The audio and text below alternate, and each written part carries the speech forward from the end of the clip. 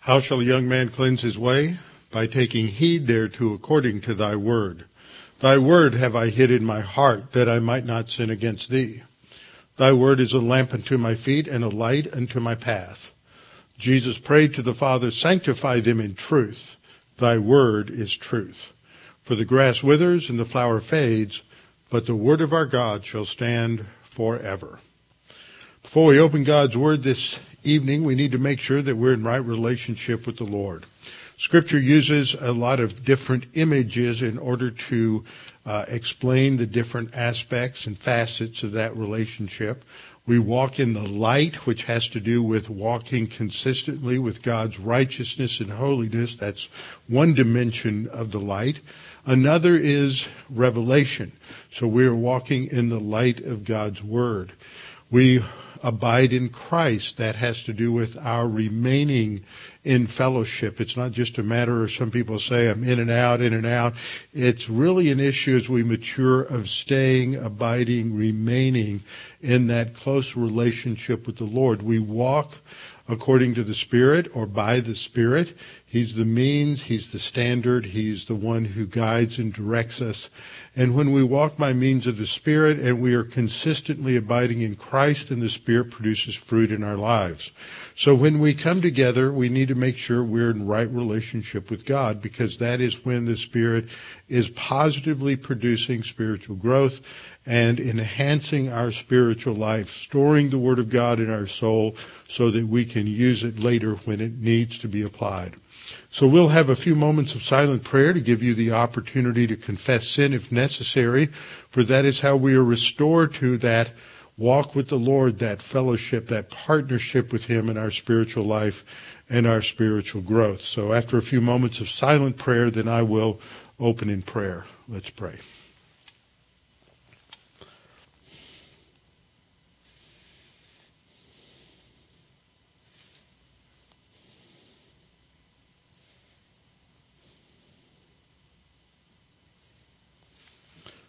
Our Father, we're thankful we can come together again to study your word, to be refreshed by your word, to be strengthened by your word, to be reminded of who you are and what you have provided for us. Father, during this time when we are in a tremendous amount of uncertainty and chaos because of this coronavirus, we pray that we might be stable, that we might have our focus, our attention upon you, and using this time to focus on our spiritual life, using that time with our families, using that time with children, to focus their attention on who you are and what you've provided for us. As we look at this psalm tonight, the focus at the beginning is on who you are, what you've provided for us, and then the focus shifts to how we are benefiting and what is provided for us when we have that close walk with you, when you are our shepherd. Now, Father, we pray that you would open your word to us, that God the Holy Spirit would make these things clear and that we might clearly see how these things apply to our lives. In Christ's name, amen.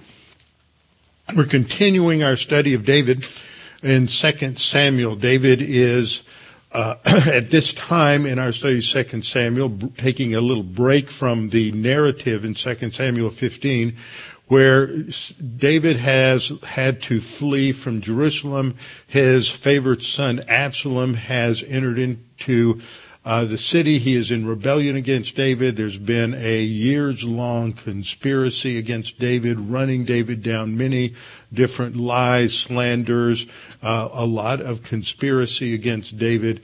And so David now is at a point where he's fleeing from his life. And we've studied how he has fled from Jerusalem. He has fled north along the Kidron Valley and then over the ridge of what we refer to as the Mount of Olives. And at that time, we know he wrote Psalm 3, but there are some other Psalms that really do fit that particular situation and scenario. We looked at Psalm 64, we looked at Psalm 61, we've looked at Psalm 62. All of these fit that kind of a setting. And tonight what I want to do is focus our attention on Psalm 23, a favorite psalm of many, many people. It is frequently memorized, frequently quoted, frequently recited. I know I memorized it many, many years ago, and often at night when I'm awake and I wish I was going to sleep, I start reciting through the 23rd Psalm or some other passages that I know. And so it is one that has rich depth of meaning.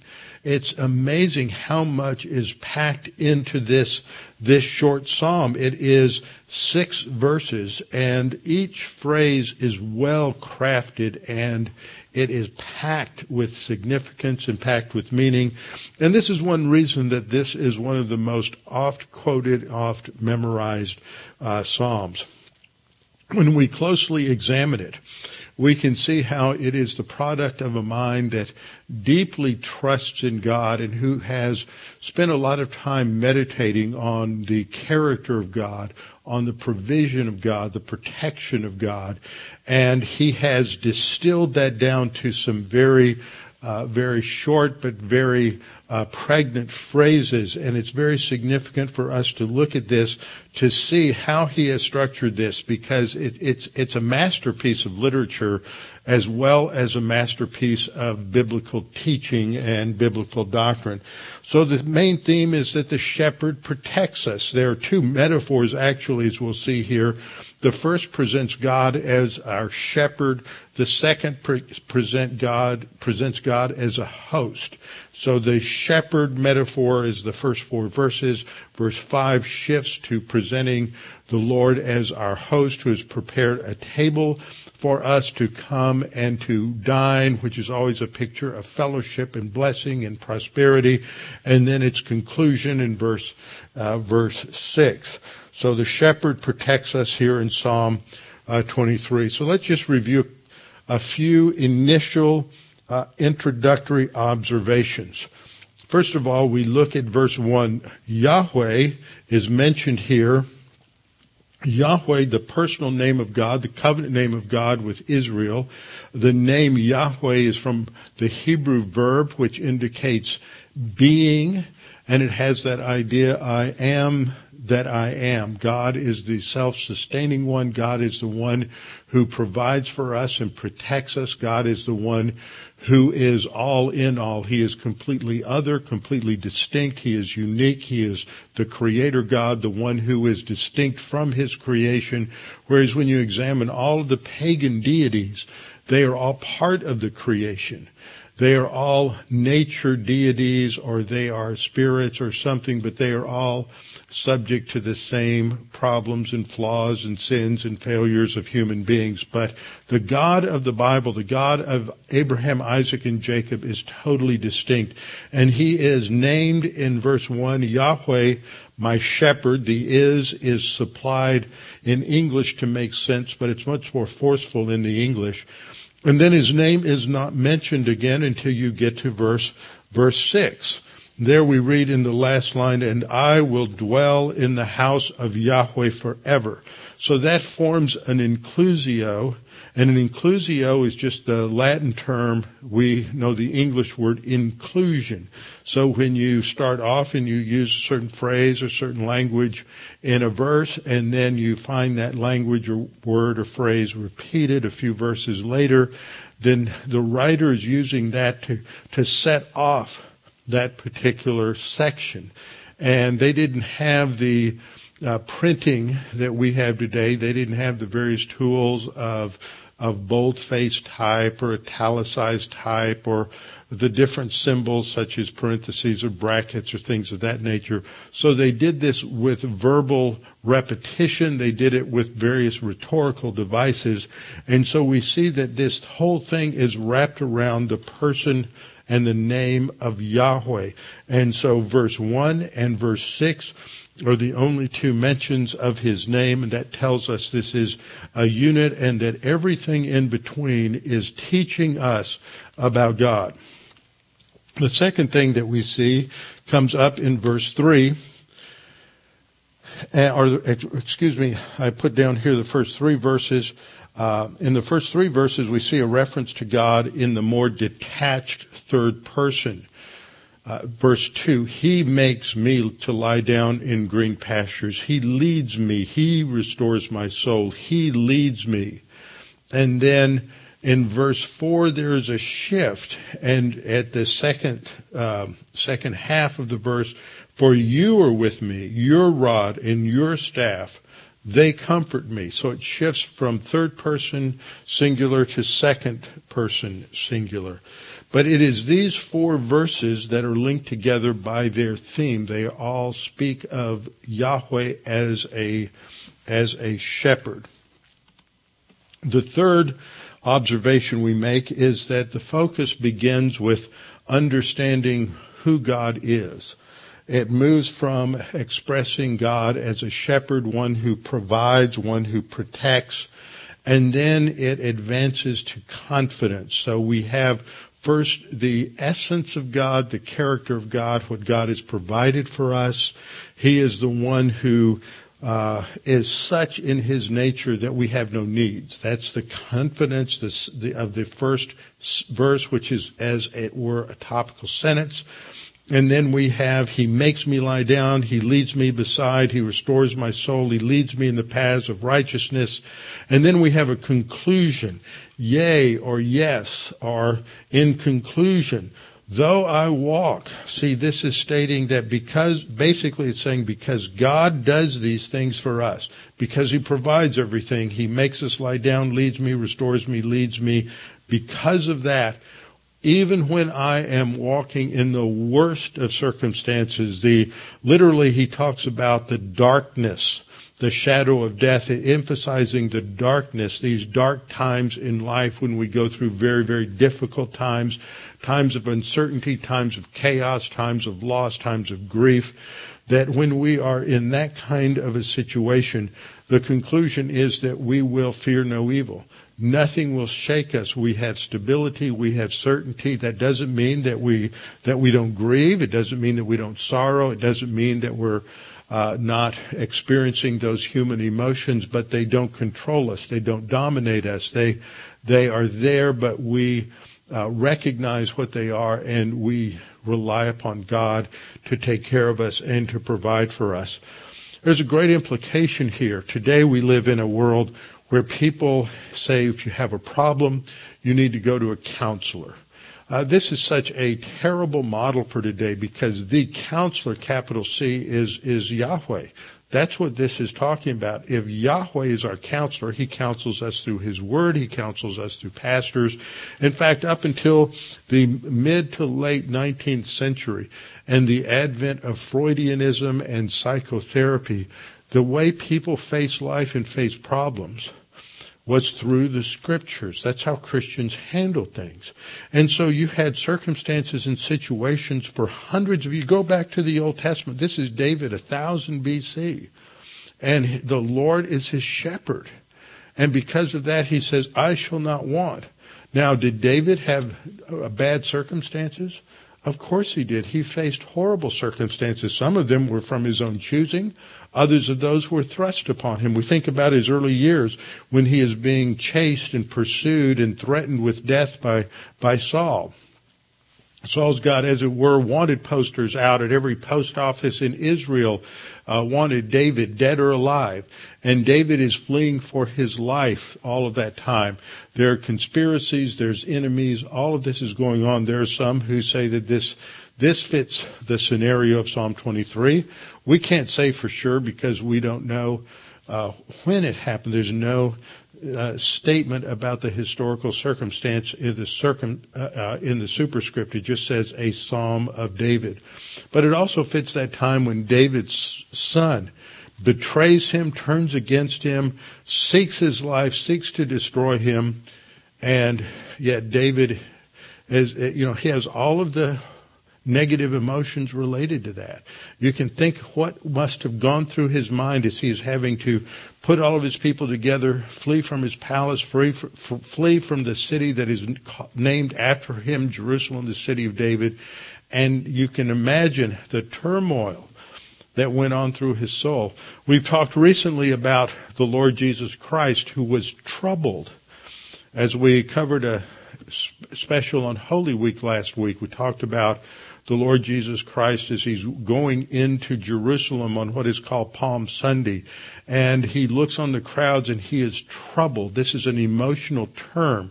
It is a term that you could think of as waters that are churned up by an ocean, and use that metaphor to describe a person's soul that is uncertain, that is chaotic, that everything looks unstable and could respond in fearfulness. But despite those emotions being churned up, the Lord never responded, never let those emotions dictate his actions. That would have been sinful. But David is the same way. In this verse, he's not letting those emotions that dictate what his actions are and dictate what he's going to be. And so we have this confidence that is expressed in God, and that's essential to being able to walk by faith and not by sight. We're trusting in God.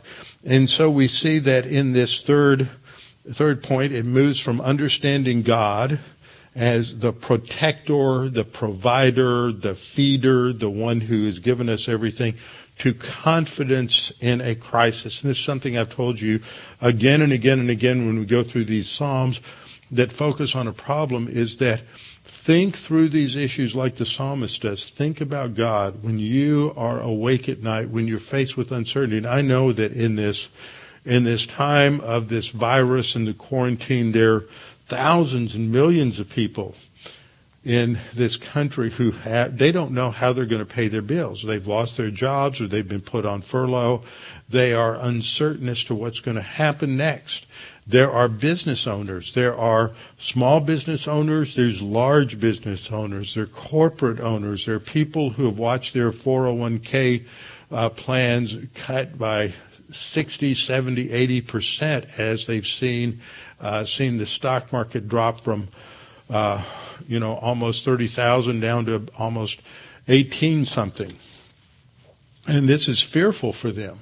So there are people who are uncertain, and yet, so this is a dark time, and yet for believers, we can trust in God because our hope, our certainty, our confidence is in Him and His control, and not in these details of life. So what we see also in these first three observations is that first we have to think in terms of what the Scriptures teach. We have to think in terms of doctrinal truth. Get your mind off of the issues and onto who is God. Think through the essence of God. And then as you think through the essence of God, you think in terms of what God has supplied and provided for us. Fourth introductory observation is that the focus in this psalm is on confidence. This writer is confident in God. He is confident in the sufficiency of God, that God has provided everything, not some things, not most things, not just spiritual things, but God is going to completely, totally take care of him and provide for him. I shall not want is an extremely strong statement. The idea of wanting something in the sense of lacking something is an older, antiquated expression, and it would be better to translate it today, I have no needs. No matter what your circumstance is. Maybe you can't pay your mortgage. Maybe you can't pay your bills. Maybe you have to put everything on your credit card. Maybe you are threatened, although there have been certain laws passed to protect people in this situation. You've been threatened with being kicked out of your apartment, kicked out of your home, whatever it may be. Nevertheless, this is an absolute statement. I shall not lack. God will take care of us. The fifth observation is that God provides rest, refreshment, restoration from the anxieties of life. That is the imagery we have in verses 2 and 3. God is the one who causes us to relax in the midst of the turmoil, the uncertainties, the fears, the anxieties of life. We face challenges, we face crises, we face conundrums, we face calamities and cataclysms, yet God is the one who is in control. And then we come to the sixth point. The Lord is a shepherd. This is in verses 1 through 4. Then he's portrayed as a host. And in the final conclusion, he is portrayed as the one who is the center of worship in the sanctuary, which is the house of the Lord. So overall, we see that this is a psalm that is to remind us that God is our place of rest. He's our place of refreshment. He's the one who restores us from the anxieties, the worries, all of the turmoil in our soul, so that we can relax and be refreshed in Him. Now, as we continue in the study and begin to look at it a little more, we need to realize that as we take this and make it a little more universal, that we all face adversity. I covered this a couple of Sundays ago in this series that we're sort of doing alongside of this. Started 2 or 3 weeks ago once we went into this quarantine situation. Then I think it was the second of those I talked about suffering. Why is there suffering? Why does God allow suffering? And God allows suffering because He allowed freedom. Because God allowed freedom to Adam and Eve in the Garden of Eden, the freedom to choose against Him, the freedom to disobey Him. Just because people have liberty doesn't mean they use it rightly. Sometimes they do foolish things, sometimes sinful things, sometimes stupid things. Adam and Eve, probably you could say all three of those terms applied. It was sinful, it was stupid, and it was foolish. And they, Eve first, listened to the serpent and ate from the fruit of the tree of the knowledge of good and evil in disobedience to God. And then she enticed her husband and he ate. The result was that sin entered into the human race. It entered into God's creation. And it not only caused spiritual death in the two human beings, but this spiritual death would be passed on from generation to generation. It brought a curse, a judgment on all of the physical creation. It changed laws of physics. It changed the structure of the botanical kingdom, of the biological kingdom, so that now you had plants that grew thorns and thistles. You have weeds. You have things that in the creation that would fight against the farming of the soil. And with the animals, they developed teeth. Initially, they were not carnivorous. They became carnivorous. There was violence and killing entered into all of creation, all of history. This leads to suffering. You have personal suffering simply because we live in a fallen world. We have suffering because we make bad decisions, just like Adam and Eve made bad decisions. And in freedom, as I said earlier, people can make bad decisions. One of the things that's a tension for a lot of people, and I think some pastors today, is that on the one hand we know that, at least as far as we've been told, that it's important to keep people separate, to have this social distancing, and so that they do not infect other people, because with this particular virus, as far as we're told, it's extremely contagious. Read a story or heard of a story over the weekend of a lady who had a lot of underlying conditions, so she did not go out of her house at all. But she had a neighbor who would shop for her, leave her groceries for her on the front door. And this woman came down with the virus, and apparently there was the virus got onto the packaging and the food and whatever. And so this woman caught it and eventually died. So these kinds of things happen. So it's a focus on protection. And yet you have pastors who are playing Russian roulette with their congregations. Now, they have the freedom to do that. We have the freedom under the Constitution, the Bill of Rights, that we are guaranteed the right to assemble and the right to worship as we see fit. And sadly, very sadly, just yesterday I read the story of a pastor who refused to have his congregation social distance, and they continued to meet, and he, in fact, became so infected with this virus that he died. That's the same kind of foolishness that Adam and Eve engaged in. Because you're free doesn't mean you ought to do something. It's sort of, I've joked about this in the past, talking about the law of interpretation, putting forth the law of spandex. Just because you can do something doesn't mean you should do something. And just because you can wear spandex doesn't mean you should wear spandex. In other words, just because a passage can mean something doesn't mean you should. Just because you have the freedom to do something doesn't mean you should do that.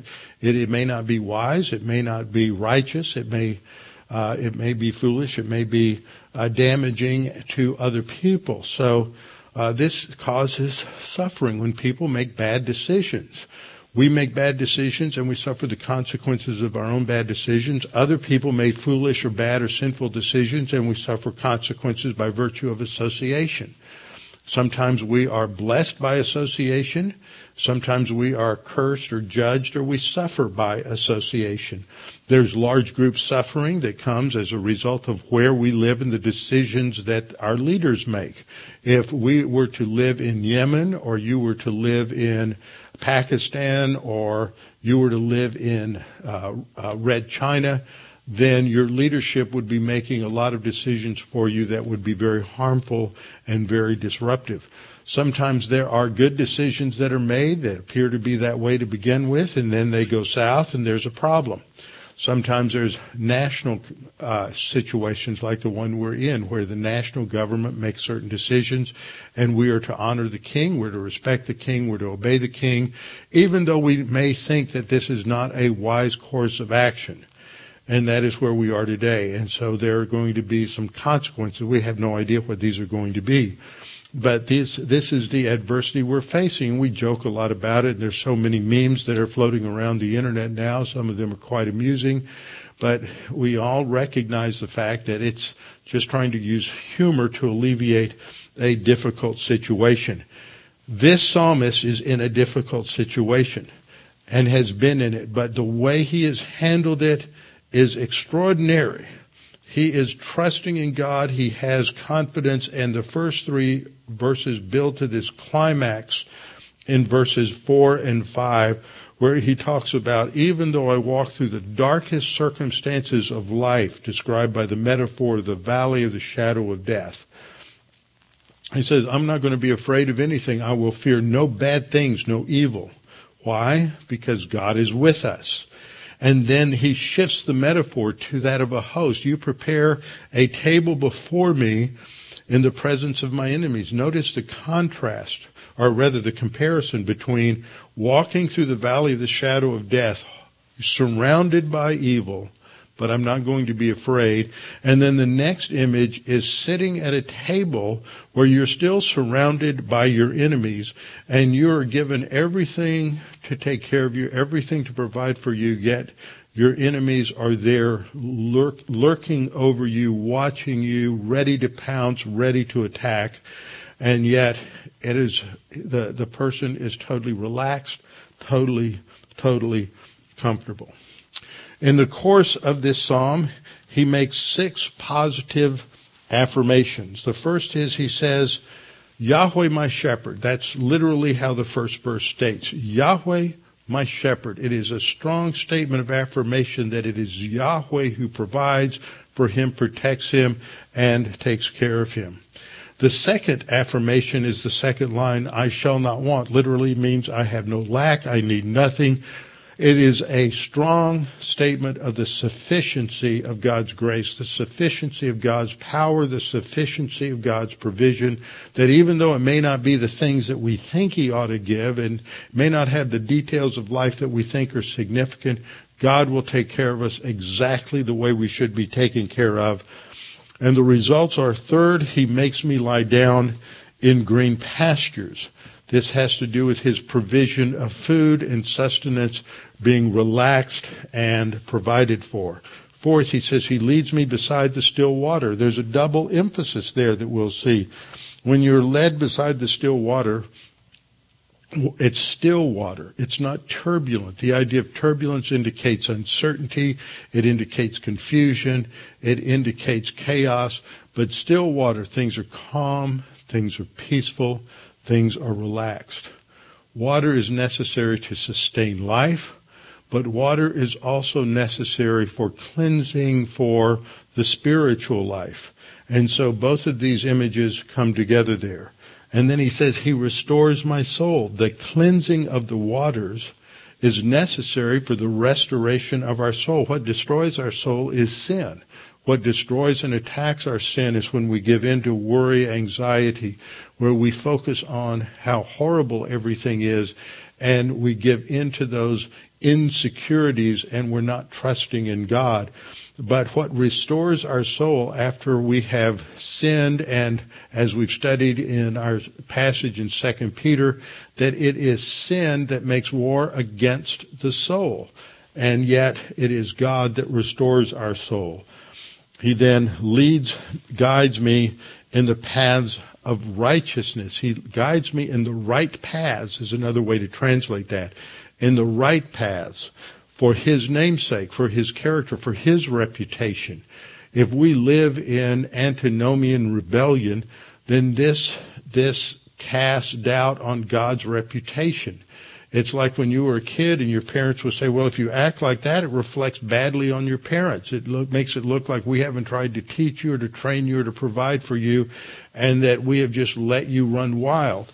And so we are to walk with the Lord in righteousness, because that reflects on his character. It shows his essence and how important he is, and that's what it means to glorify God. We've studied that word a lot, where glory has to do with stressing the importance, the significance, the value. It is something that is heavy. Literally, it's heavy, but it comes to be applied metaphorically as that which is central and necessary in life. So this gives us a great overview of what this psalm is all about. We'll look at the first verse. 2 lines, Yahweh, my shepherd. I have no need. I shall not want. I lack nothing. And so here we see a picture of the shepherd who is out there watching over his sheep. And that's what God does, is he watches over us. We are not always aware of how he's watching over us, but because he is omnipresent, he is everywhere. Because he is omniscient, he knows everything. Because he is omnipotent, see how I've worked through these essence attributes of God. The omni attributes, he is able to take care of every problem. The word translated shepherd is actually not a noun like the English word shepherd is a noun. It is a participle. As I've listed there on the etymology or the syntax of the word, it is a cal participle. And as a participle, it's used as a noun, but it has a verbal aspect to it. And it means he is the one who is our feeder. The idea is a shepherd shepherds people. He guides, he leads, he directs. He is the one who takes them to pasture. He provides the nourishment for them. So you could translate it, the Lord is my feeder. And that's what comes across in the first image of verse 2, that he makes me lie down in green pastures, these lush pastures. He's taken us to the very best pastures with the very best grass and the abundance of food. The idea that he says, the Lord is my shepherd, or the Lord my shepherd, is a metaphor. And by now, this image should be getting ingrained in your heads. The Greek word over the canopy there on the top of this truck is the Greek word metaphoros, which means transportation. And what a metaphor does as a figure of speech is it transports from the literal meaning of a word to a figurative meaning of a word. A simile will say the Lord is like a shepherd. But here it's not a stated comparison, it is an unstated comparison. The Lord is my shepherd. Now, if the Lord is your shepherd, what are you? Have you thought about that? You're a sheep. And so God uses the shepherd metaphor for himself and the sheep metaphor to describe us. And let me tell you, it's not a compliment. Sheep are not, that's not a very positive image. There's another thing about sheep. Sheep, as we'll study in just a minute, what the Bible teaches about sheep, is sheep are completely dependent for everything from their shepherd. Completely. They can't do anything on their own. If sheep were left without a shepherd, they would die. They cannot survive on their own. This is one of the great arguments against the whole theory of Darwin's evolution, because sheep are dependent upon shepherds. If you had evolution, and you go through this process of evolution, and all of a sudden there's some animal gives birth to this new species, and it's a sheep, that sheep's going to die pretty quickly, because sheep are dumb. Sheep can't feed themselves. They can't take care of themselves. They can't protect themselves. They can't do anything. They're totally dependent upon a shepherd for survival. God specifically designed sheep for this purpose, to teach certain things. They're an object lesson for us to teach about who we are. And as I say all the time, God calls us sheep, and that is not a compliment. That is pretty much an insult, but it's the truth. So what do we know about sheep from the Scripture? First of all, we know that sheep have no sense of direction. They can't find their way anywhere. They can't find their way to water. They can't find their way to pasture. They can't find their way home. They can't find the way to the food. They are as lost as they can possibly be without the guidance of the shepherd. The same thing is true about believers. We have no idea which way to go, how to grow. We don't have any idea of how to live our lives and the decisions to make apart from the guidance from the shepherd, the guidance from God, which he has given us in his word. If we are not following the light of his word, we're walking in darkness. This is what 1 John talks about. We're walking in darkness because we've rejected his word. We're walking in sin, and we're as it were, blind to all of our circumstances. Proverbs 3, 5, and 6 says, trust in Yahweh with all your heart. That's your thinking. Your heart is not your emotion. It's not your feelings. The heart for the Hebrew is the center of a person, and the center of a person is his thinking. As a man thinks in his heart, so is he. Trust in Yahweh with all your heart, and lean not on your own understanding. Don't depend upon your shallow, superficial, finite amount of knowledge and information. God is the one who knows everything. God is the one who has given us instruction. We are to rely upon him. And so verse 6 says, in all your ways acknowledge him. Now that's what that is really saying, is in all your ways look to him for knowledge. In all your ways acknowledge him, and he will direct your paths. He will take you on those paths of righteousness, the right paths, which is what David talks about in the 3rd verse. So the believers have no sense of direction. Sheep have no sense of direction. The only way we can know the right thing is to follow the guidance of our shepherd, which comes through the word of God. Secondly, a sheep can't cleanse themselves. They get dirty. They get muddy. They get all kinds of stickers and grass burrs and sticks and twigs and everything caught in their wool, and they can't cleanse themselves at all. The same is true for the believer. God is the only one who can cleanse us, and he provides cleansing through the death of his Son, the Lamb of God, who takes away the sin of the world. 1 John 1:7 says at the end that it's the blood of Jesus, that is the death of Jesus Christ, his Son, cleanses us from all sin. How is that applied? Verse 9, if we confess our sins, God is faithful and just to forgive us our sins and to cleanse us from all unrighteousness. Now, I know that there are some pastors out there are some Bible teachers out there that say, look, verse 7 tells us that you're automatically cleansed of sin, so you don't need to confess sin. There's a very well-known Bible teacher on the radio in Dallas when I was in seminary, and this was what he was known for. He was always attacking the idea that we should confess sin. The problem is that John states the principle in verse 7, and if he didn't want people to confess sin, why does he say include 1 John 1:9 just 2 verses later? 1 John 1:9 tells us that if 1 John 1:7 means you don't need to confess sin, then 1 John 1:9 is unnecessary and shouldn't even be there because it just confuses the issue.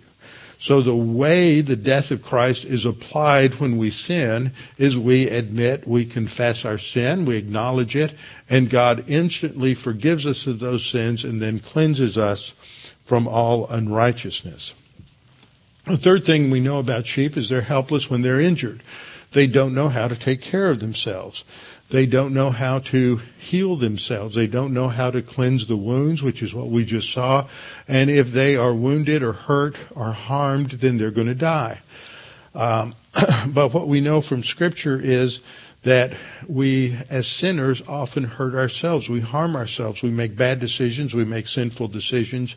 And it's only through the Savior that we are healed. In fact, that word for salvation, sozo in the Greek and yasha in the Hebrew, this word also is used to mean healing, to be deliverance from some trauma, some attack, some wound, a lot of different applications. What we see in Isaiah 53:5 is that it applies to healing the wounds caused by sin. That he, that is the Messiah, the servant of God in context, was wounded for our transgressions. He was bruised for our iniquities. The chastisement for our peace was upon him, and by his stripes, that is, by his the wounds he had from the flagellation, from the whipping, by his stripes we are what? We are healed. So sheep can't heal themselves, but it is by Christ that we are healed. Fourth, a sheep can't protect themselves, but we are protected by our shepherd. Jesus said, I am the good shepherd, and I know my sheep, and I'm known by them. And in verse 15, John 10:15, as the Father knows me, even so I know the Father, and I lay down my life for the sheep. Jesus is willing to give his life for the sheep. He is the one who protects us in that way.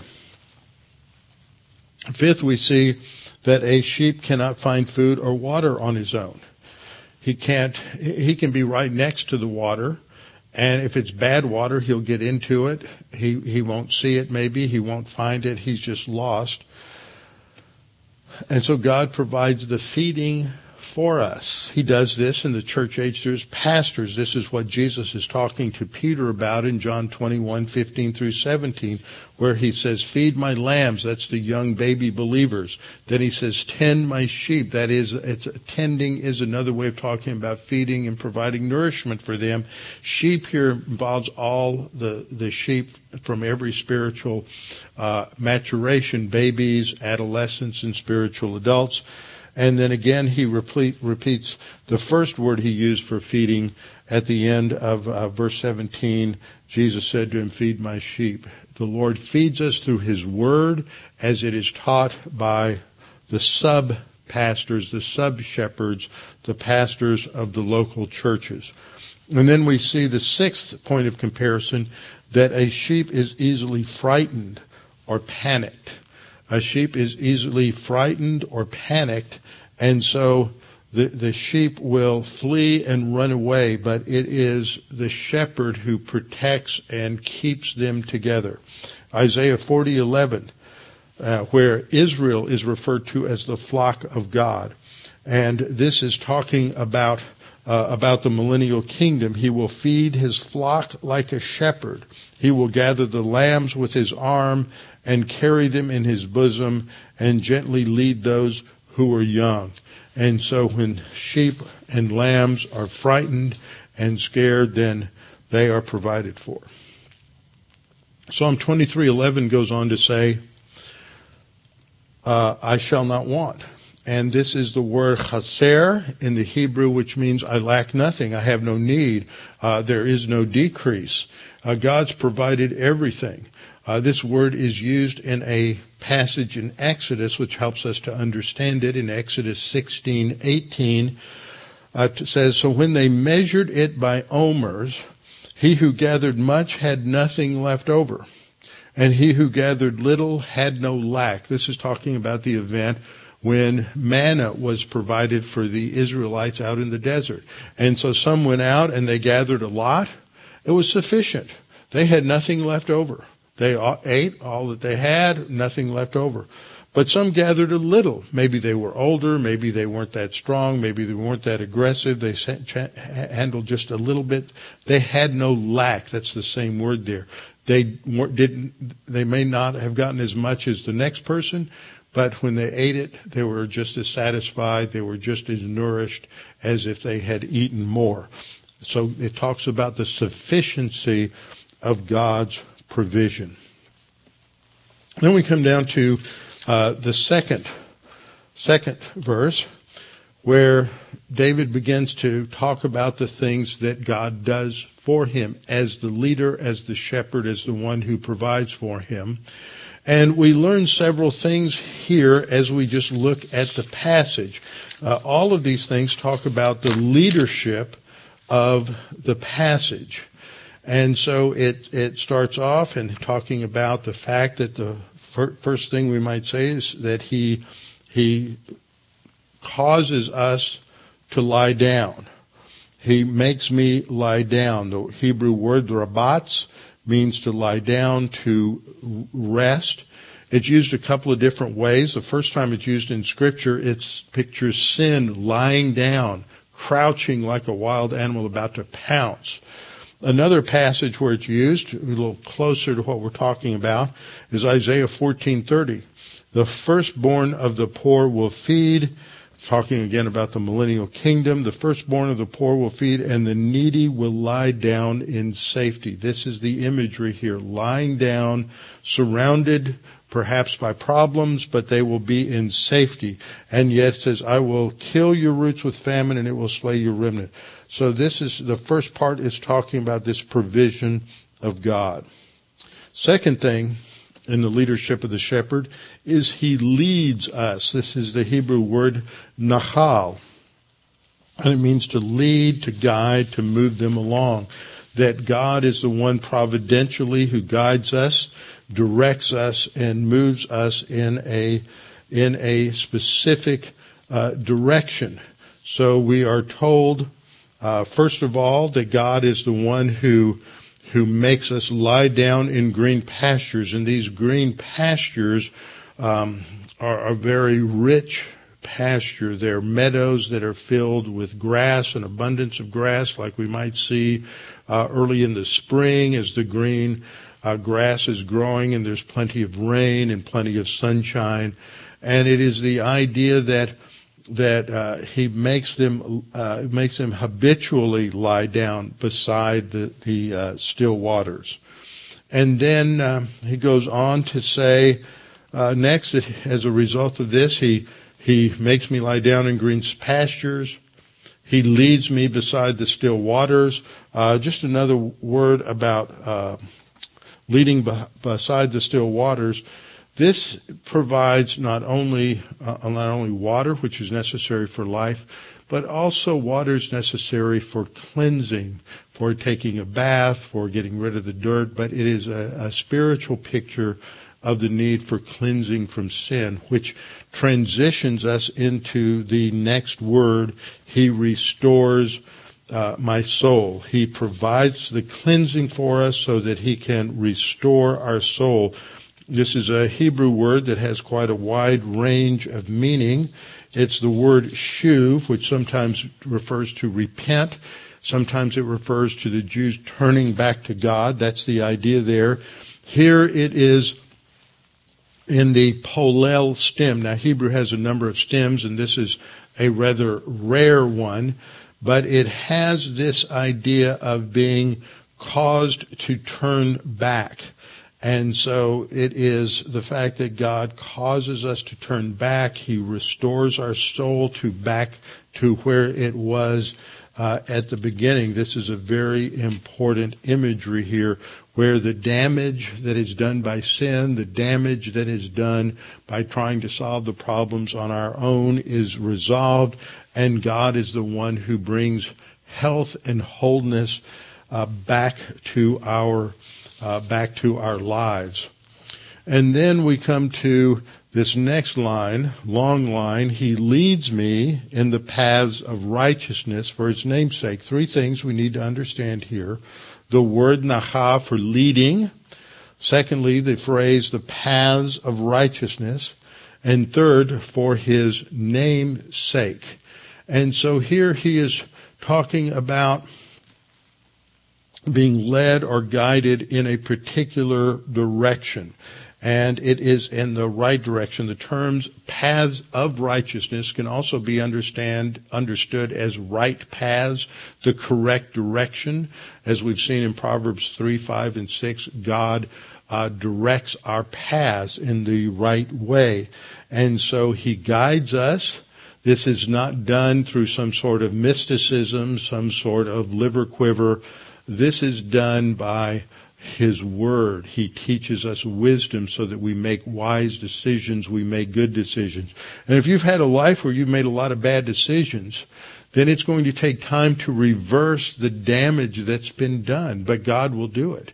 God will bring about those changes. I've seen this happen many, many times in people's lives where when they were younger, they made many, many bad decisions. Maybe it involved addiction. Maybe it involved choosing the wrong person for marriage. Maybe it involved just living their life on all of the wrong priorities, all of the wrong principles. And yet once they get with the Word of God, they gradually come out of the muck and the mire. They get out of the quicksand of sin and evil and bad decisions. But it takes time. It may take 10 years. It's not going to turn around overnight. But as they get into the Word and walk with the Lord, slowly but surely they begin to redirect their lives. God guides them in the correct direction. And then we have this phrase, for his name's sake. And what that basically means is for his reputation, for his character, because God is the one who has said, if you come to me, I will give you life and I will give you abundant life. And so if you walk with the Lord, then God will provide that enrichment, that blessing. That's what blessing means, to enrich your lives. And God will do that. And this will enhance his reputation. That is what it means to glorify God. Psalm 31:3 says, the psalmist says to God, for you are my rock and my fortress. For your name's sake, you will lead me and guide me. And here we have both words that we've seen for guiding here in Psalm 23, where it says he leads me beside the still waters, and he leads me in the paths of righteousness. Both are there. God's guidance is based upon his character. It's based upon his essence and his faithfulness. Psalm 17:5 says, my steps have held fast to your paths. My feet have not slipped. God guides us and we stay on the path. Psalm 65:11, you have crowned the year with your bounty, and your paths drip with fatness. It's a picture, if we follow the Lord, then it doesn't mean necessarily that we're going to be materially blessed. This isn't a health and wealth gospel, but our soul is blessed and our lives are enriched. This idea of walking in this path is what is talked about in Galatians chapter 5, where it talks about we are to walk by means of the Spirit. And then later on it says that we are to walk, but here it's a different term. It's to follow the path that is laid out by the Spirit. And that path is laid out in the Word of God. And then we come to this conclusion. When we come to verse 4, he says, yea. In other words, what he's saying here is this is a conclusion. He said, even he leads me, he restores me, he leads me, even when I am in the darkest of times, even though I walk through the valley of the shadow of death, I will fear no evil. This is an interesting metaphor here, as it combines a couple of different words together to give us the image. And it could be translated a number of different ways. It could be translated as a deathly darkness, a death-shadowed valley. It could be translated as the darkness of death or deep darkness in the valley. This is certainly something that David would have been familiar with out with the sheep. The area where he lived in the in the Judean hills had a lot of extremely rugged gullies and ravines where the natural predators of sheep would hang out, the wolves, the lions, the bears. David talks about this when he's giving his resume to Saul before he goes to fight Goliath. Saul says, well, what have you ever done? And he said, well, when I'm out with the sheep, whenever the lion or the bear would come in, then I would kill them. I would grab the lion by his beard. Now, he goes into hand-to-hand combat with nothing but his rod and his staff and his sling, and yet he would kill the lion and the bear. David was tough. You had to be rugged to be a shepherd in those days, and David expresses that. And so he has been in these difficult times, these dangerous situations, and he knows that God protected him, and he trusted in God. And so he says, though I walk through the valley of the shadow of death, I fear no evil. I am not afraid of the bad things that are going to happen. I'm not going to worry about the boogeyman coming out from under the bed. I'm not going to worry about, some mythological creature jumping out from behind a tree. I'm not going to worry about the real predators that are out there. My trust is totally and sufficiently in God, and He is going to protect me. And that's his conclusion. He says, I will fear no evil. Why? For you are with me. Your rod and your staff, they comfort me. And so the emphasis here on the rod and the staff are how the shepherd would guide and direct the sheep. He would use it to hit them, to get them back on the trail. He would use it to the crook on the rod to grab them if they had gotten in a tough situation, to grab them and pull them out of a tough situation. And so he is confident that God is going to provide for him and take care of him. So this whole imagery of God as a shepherd is one that had a broader meaning for the nation of Israel, that God was the one who protected and provided for them, but also for those within the nation, especially the king. And so this imagery of the rod is a picture of divine guidance. In Micah 7:14, Yahweh says, shepherd your people. They're speaking to Yahweh. Shepherd or lead your people with your staff, the flock of your heritage, who dwell solitarily in a woodland in the midst of Carmel. Let them feed in Bashan, that's up in the Golan Heights today, as in days of old. But that's this picture of being shepherded, leaded, guided, directed by the staff. And then the imagery shifts. The imagery shifts in verse 5. It's been talking about God as a shepherd, and now it's a new metaphor. He is the host. He has provided a magnificent banquet for David. He is the honored guest, and he is brought in, and he sits at the table, and he is going to eat and drink. He is going to relax at this sumptuous feast, even though he is surrounded by enemies, those who want to kill him and destroy him, those who hate him. They are watching him, they are looking at him, and yet he's not going to be concerned about them at all. He is going to relax in the midst of danger, and this is an incredible picture of safety and security. God provides us with that safety and security, so no matter what's going on, whether it's invisible viruses or whether it's physical enemies, whether it's the uncertainty of an economic collapse, recession, or depression, or whether it is some other human enemy that seeks to take our job away from us, destroy our reputation, whatever it may be. And he has the ability, the strength that comes from God to relax in the middle of this difficult situation. So he says, first of all, you prepare a table for me. You prepare this feast in the presence of mine enemies. Second, he uses a word for anoint here. This is not the word that is of a ritual anointing, such as the anointing of the king. That's the word mashach, which is where we get our word Mashiach, for the anointed one, the Messiah. This is a different word. This is the word dishanat.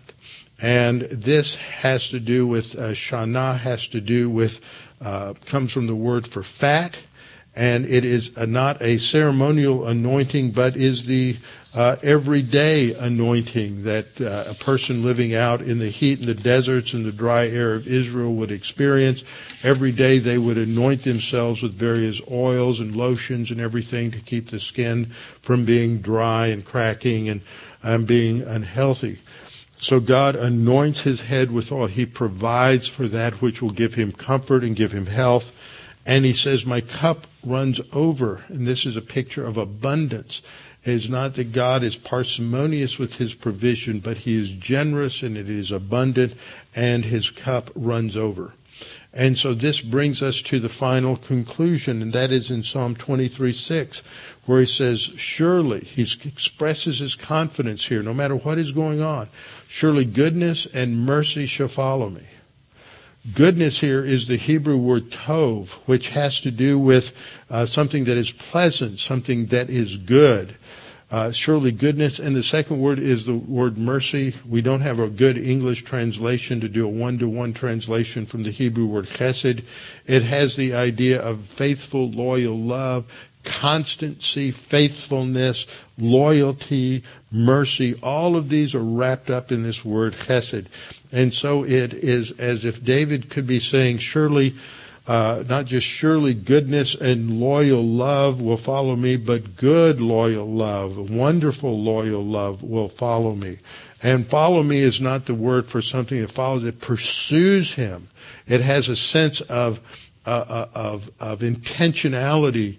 It is focused on providing for him in every way that he could. Surely goodness and mercy will pursue me. God pursues us in his grace all the days of my life. And how does it end spiritually? I will dwell in the house of the Lord forever. I will maintain my fellowship with God forever. The house of the Lord would refer to the tabernacle or the temple, and this is where the believer would worship God, but it stands for the richness of his spiritual life. And so what we see here is that in the midst of this, probably something like the Absalom revolt, where everything seems dark, everything is uncertain, everything is chaotic, his kingdom is threatened, his family is threatened, the future plans that he has had are all threatened, and yet he can relax because he knows that God is in control. God will protect and provide for him, and the result is that he can exult, he can relax, he can sleep, even in the midst of danger, because God is in control.